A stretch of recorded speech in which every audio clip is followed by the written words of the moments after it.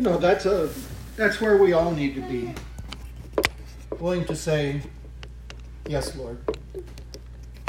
I know you have the power. You have the ability, and you can make up for my lack of ability.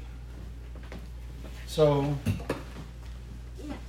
with that said, I would ask your prayers and your help for me as I attempt to lead us through this study. And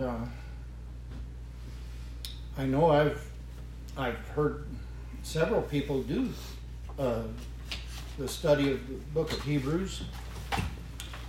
Even got part of a class that Brother Bird taught, and he was a Greek scholar, which I am not. And from what I understand, this book was written by someone who had a good understanding not only of Greek, but actually had a good understanding of Greek rhetoric. And this the author, it's questionable who the author was. And some have thought that it was Barnabas, some thought it was Paul. I tend to think that it wasn't Paul, specifically not Paul, because of the way it is written. Paul had a tendency to have long drawn-out sentences, and he'd change the subject and then come back to it in the same area. And the book of Hebrews does not do that at all. It's got a style that is definitely not the Apostle Paul. But it is a style that is very educated. It was a very educated man, even as Paul was. And another one of the people that was considered for this was Apollos. And Paul and Apollos had their misunderstandings, shall we say. But Apollos was a very well-educated man. He knew the Hebrew and the Greek, and he was a man that was polished, and he was possibly a man of rhetoric. And so if I were to guess, and this is only a guess, I would think it was probably Apollos who wrote the book of Hebrews. He wrote, and this was probably written about 68 to 70 A.D. This was after the Lord, and so he was writing sometime after. So he had a different perspective on the Word, and he looked into the Old Testament. He knew it very well, and so he speaks here. And so, if any of you, by the way, have any thoughts that you'd like to bring in, I'd appreciate it. If there are people who have a better grasp of the Scriptures than I, and so interrupt me anytime in here. Just raise your hand or whatever, or just speak out. It's a good thing for us to exchange thoughts concerning the Scriptures, because we each need to know them better. So the writer of this book of Hebrews starts out, he says, God, who in sundry times and in diverse manners spake in times past unto the fathers by the prophets. So he's saying that God spoke to his people in various ways. And I thought back and I thought, well, how did he speak to Noah? How did he speak to Moses or to David, to Abraham? You know, each of these had an intimate relationship with God. And then he also spoke through the prophets. Whether it was Samuel or Nathan talking to David and telling him the will of God, or whether it was God speaking to Abraham and telling him to leave the Ur of the Chaldees and go to a land that I'll show you. Or to tell Noah to build a boat in the middle of nowhere near an ocean, no big body of water. He said, build a big boat, not just a little boat. I've never wanted to own a boat. A canoe maybe, but not a big boat. But God said, build a boat. And Noah said, yes, sir. Yes, Lord. I'll do your will. And Noah found grace in the eyes of the Lord. That's how we find grace in the eyes of the Lord too, is by saying, yes, Lord, what you command, I'll do. So he spoke in times past by the prophets and told Israel sometimes things that they didn't want to hear. Sometimes they spoke of the power of God and showed Israel by example. But he says in verse 2, that God, who in sundry times had spoken in other ways, hath in these last days spoken unto us by his Son, whom he hath appointed heir of all things, by whom he made the worlds. Now this is Jesus that he's speaking of, his Son, the Son of God. And he's spoken us by his Son, the Son whom he hath, the God himself appointed heir of all things, by whom also he made the worlds. So God, through Jesus, through the instrumentation of Jesus, made the worlds. We don't know a lot about that, other than what the scripture tells us, and it says this is how he did it. It was through Jesus that God made the worlds. And I'd like to know more about that. Someday I'll get a chance to ask. But until then, we see that this is so.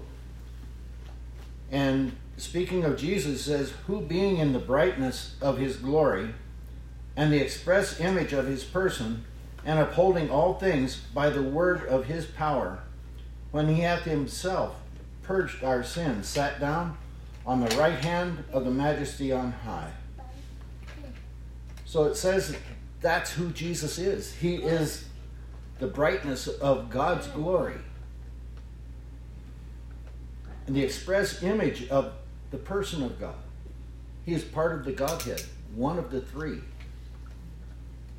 And upholding all things by the power, by the word of his power.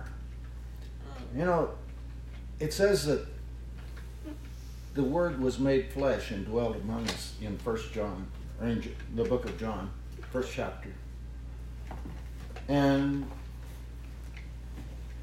he says that he upholding all things by the word of his power. You know, I see that as saying that God sustains life by his power.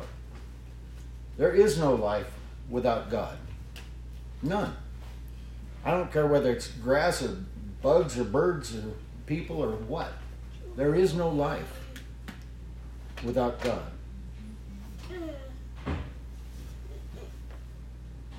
And yet he, by his own power, purged our sins. He came, whoever the writer is, he put this right in there with that. He purged us from our sins. He paid the price of my sin. And this was at the direction of the Father, as we learned there in the book of Ephesians. This was a thing that was hidden from the prophets of old, that the church would come into being through the person of Jesus Christ.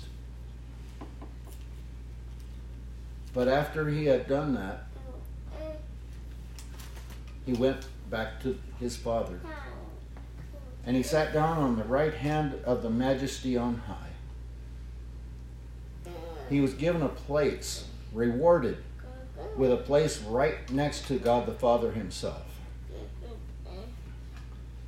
He goes on here, he says, being made so much better than the angels, as he hath by inheritance obtained a more excellent name than they. Angels are servants. They are messengers to do God's bidding. And Jesus has a name above all angels, all powers. He goes on in verse 5, he says, for unto which of the angels said he at any time, thou art my son, this day have I begotten thee. And again, I will be to him a father, and he shall be to me a son. You say, okay, where did God say that to Jesus? Well, he said it back in the book of 2 Samuel. And 2 Samuel chapter 7, verse 14. And I'll begin reading here in verse 12. He says, and when thy days be fulfilled, this is Nathan talking to David, telling him that he would build David a house when David offered to build a house for God. And through Nathan, God said, and when thy days be fulfilled, and thou shalt sleep with thy fathers, I will set up thy seed after thee, which shall proceed out of thy bowels, and I will establish his kingdom. So he said, it's going to be one of your children, David, that I will establish that house, your household. He will be he will be one of your descendants. He shall build an house for my name, and I will establish the throne of his kingdom forever. This is the one that is prophesied here by Nathan to David. And David said, my house? Established forever? He said, I'm not worthy. This was David's response to that. He shall build a house for my name, for God's name, and I will establish the throne of his kingdom forever. I will be his father, and he shall be my son. If he commit iniquity, I will chasten him with the rod of men, and with the stripes of the children of men. But my mercy shall not depart away from him, as I took it from Saul, whom I put away before thee. And thine house and thy kingdom shall be established forever before thee. Thy throne shall be established forever. So Nathan prophesied this of Jesus, who he said, he's my son. He said if he does anything wrong at all, which he didn't that I know of, I don't think he ever did. He says he'll be punished with the stripes of men. He was punished with the stripes of men anyway for my sin, for yours. He paid that price. And God gave him a place above all names. Turned the inheritance of all things over to Jesus. Gave him to be the judge and the ruler and the power who will judge all men, all people. He says, for back in Hebrews again, he says in verse 5, for unto which of the angels said he at any time, thou art my son, this day have I begotten thee. And again, I will be to him a father, and he shall be to me a son. And again, when he bringeth in the first begotten into the world, he said, and let all the angels of God worship him. All the angels of God worship Jesus Christ. That's an interesting passage. And I think about that. I think about all the powers that angels might have as they're given authority from God. And he goes on in verse 7, he says, and of the angels he saith, who maketh his angels spirits and his ministers a flame of fire. You know, the word angel actually means messenger. So if we look at that, he says, and of the angels he saith, who maketh his angels, his ministers, his messengers, and his ministers a flame of fire. I think of the tongues of fire that came upon the church on the day of Pentecost when they were assembled in the upper room. And the fire that came upon them, and they were able to speak in other languages and given power to do certain things. Given a power, power, the word, as I understand it, the word power in Greek is the same word as authority. It's the same word that our word dynamite comes from. Dunamis. That's power.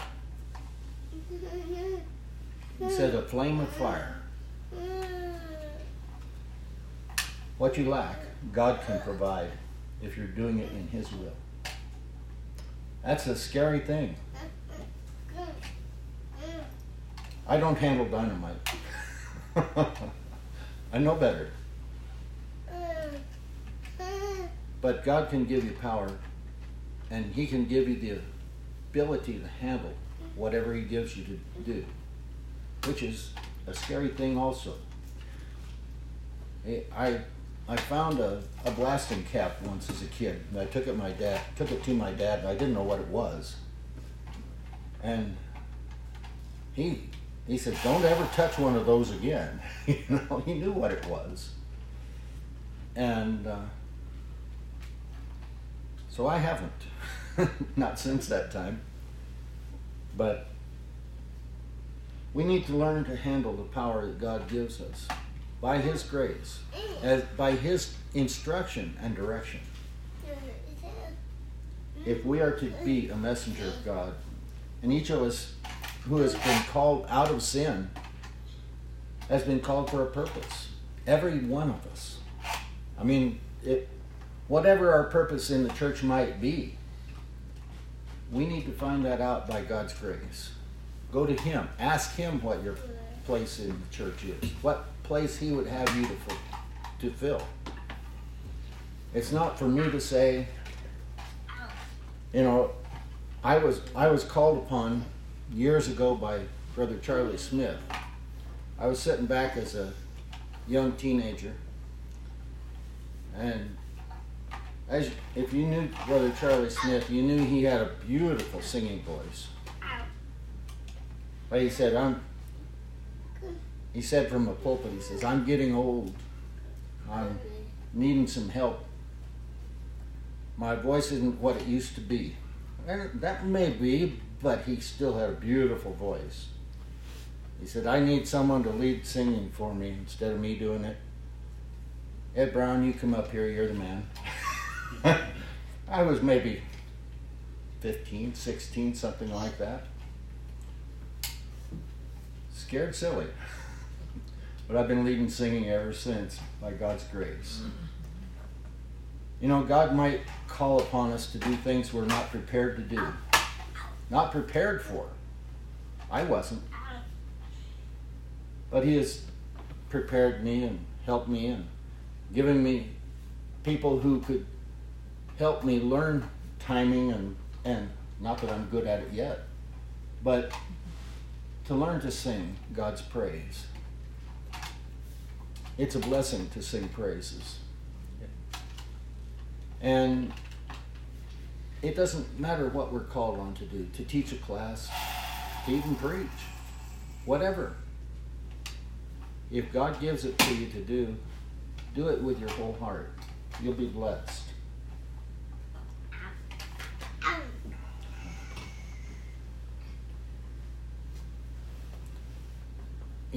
God says in verse 8, "But unto the Son He saith, Thy throne, O God, is forever."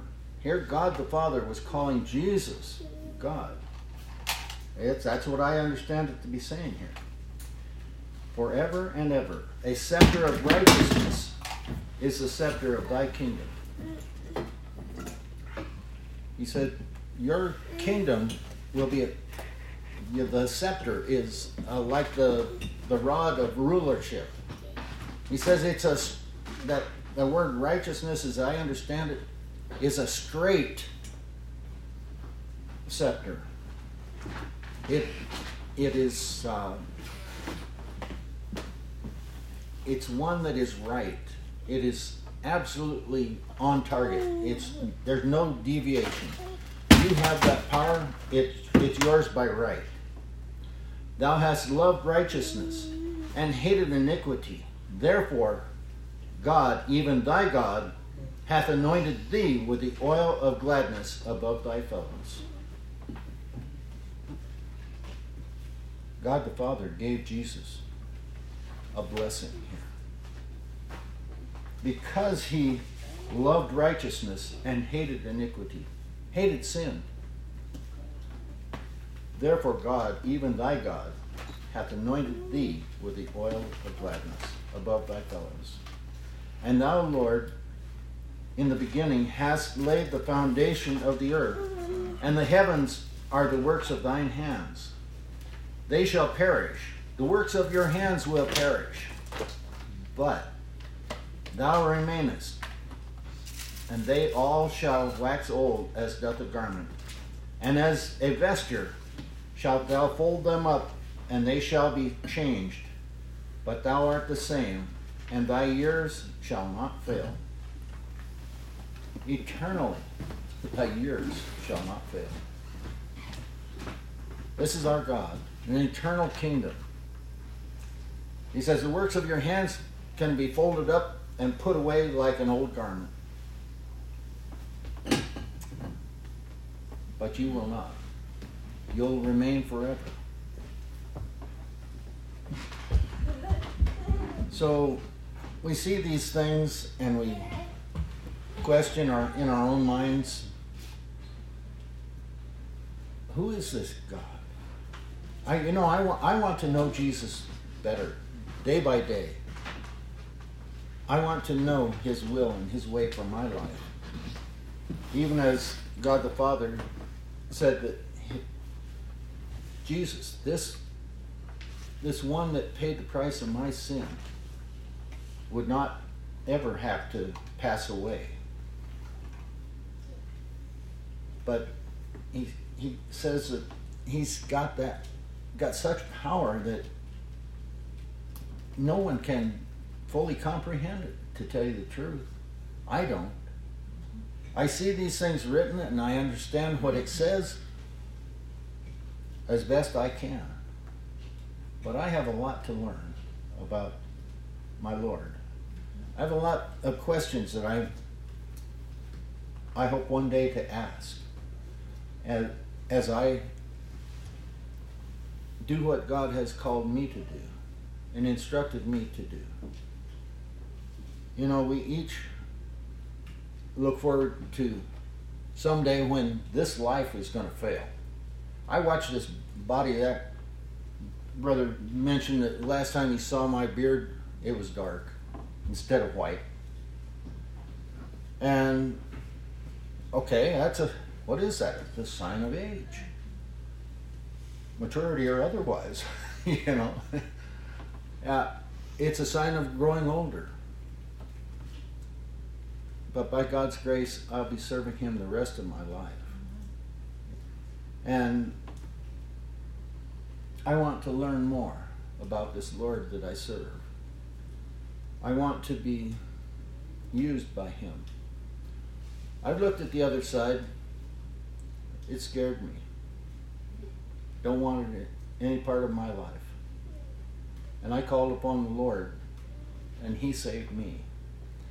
Brought me out of what I was, and changed my life for the better.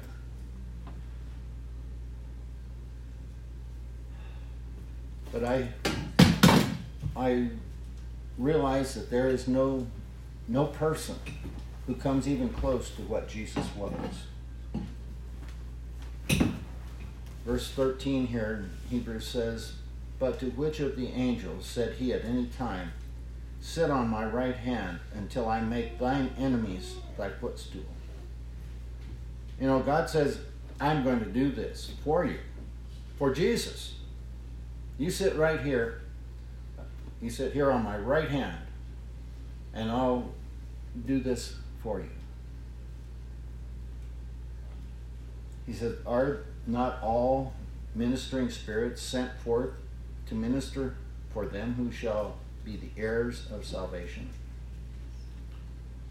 I looked at that verse, that last verse of the first chapter of Hebrews. It says, who is he talking about here? Is this talking about Jesus? He says, all.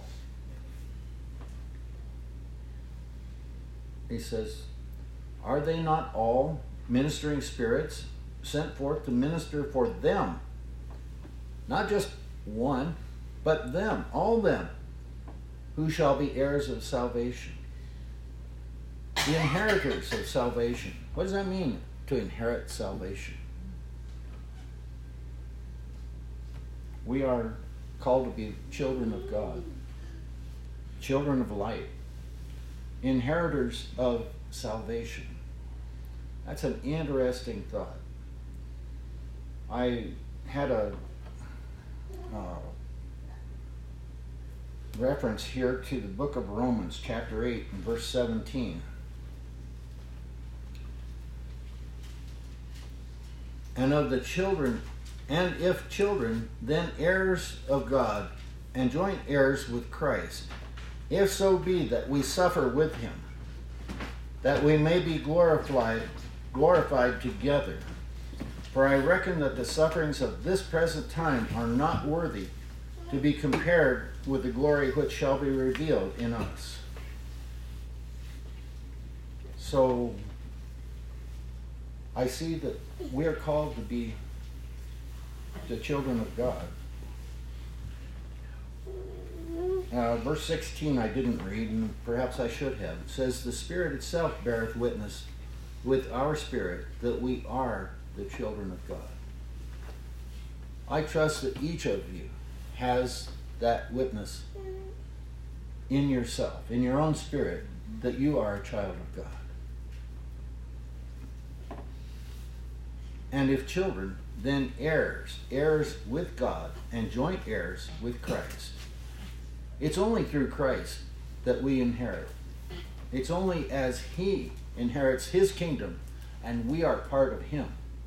As he is the head over the church, we are his body, his functioning unit here on this earth. We are called to go out and do the bidding of God as he instructs by the power of his Spirit. He says, and then he adds one more thing. If so be that we suffer with him. Oh, wait a minute. He died on the cross, didn't he? He gave his life, gave up who he was to pay the price of my sin. So he says, if so be, that big word if so be that we suffer with him, that we may be also glorified together. So there's a price to be paid. As I see it here. And yet the power is there for us. We need to learn to avail ourselves of that power. And to let Him use His power through us. We are just parts, fingers, toes, hands, whatever, to do God's bidding. I've known people who had bodies that were spastic. It's a sad thing to see. When their body doesn't respond to the helm, so to speak, and their body flails around. That's a sad picture. We don't want that of the church. We want every single part of the body responding to God the Father. That's the way we'll be blessed. There may be some suffering involved, but that's so that we may be also glorified together with Jesus. For I reckon that the sufferings of this present time are not worthy to be compared with the glory which shall be revealed in us, in the church. So he goes on there in Romans, and he said that this hasn't happened yet. We're still looking forward to that happening. But that power is there, and it's available to all of us. And we need to be listening, responding to our helm, so to speak. That's a naval term. Means that when the captain says, move, turn so many points to the east, or to starboard, or to larboard, whichever way, left or right. We need to respond to that helm and to do God's bidding. Might cause suffering for us, whatever. He gives us jobs to do, whatever it might be. We may not be prepared, but God can give us the power and give us the direction if we're willing to hear. So how does God communicate with us? How does He communicate with you? Do you hear Him when you pray? That's the important part. It's not asking for things. It's hearing when He speaks. And this is a thing that isn't normal for us. Maybe it is. I don't know. But to respond to God when you hear what He says, when you hear what He wants you to do. This is that communication. Communication needs to be two ways.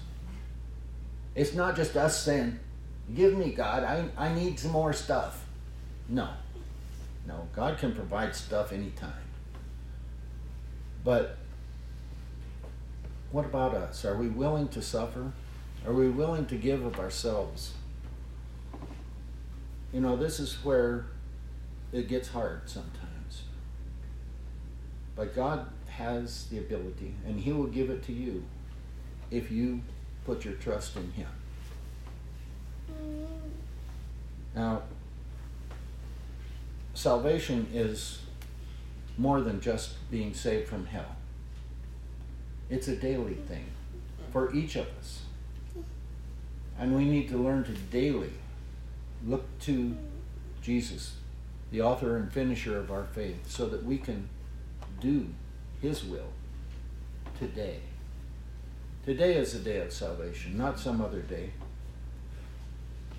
I was glad for that day of salvation when I turned my sins over to God. But I have learned that each day is a day of salvation for me. When I can turn my life to God and say, What would you have me to do today, Lord? Not an easy thing sometimes. Sometimes we're called on to do things that we didn't know we could do. Had never done. I'd never led singing. When Brother Charlie called me to come up and start leading, I knew the songs, most of them, some of them. A lot of them I still don't know. But God gave me the ability, and He can give you ability to do what God calls you to do. Let's take advantage of that calling, of that opportunity to be the children of light, to be the sons of God, so that we might inherit with Jesus. It's the only way it's going to happen. I'm going to stop there and give us a little bit of more time for a break before Brother comes up here and gives us a message. But let's look to Jesus every day, every morning, every minute of our lives, that we might serve Him better. So, all right. Thank you.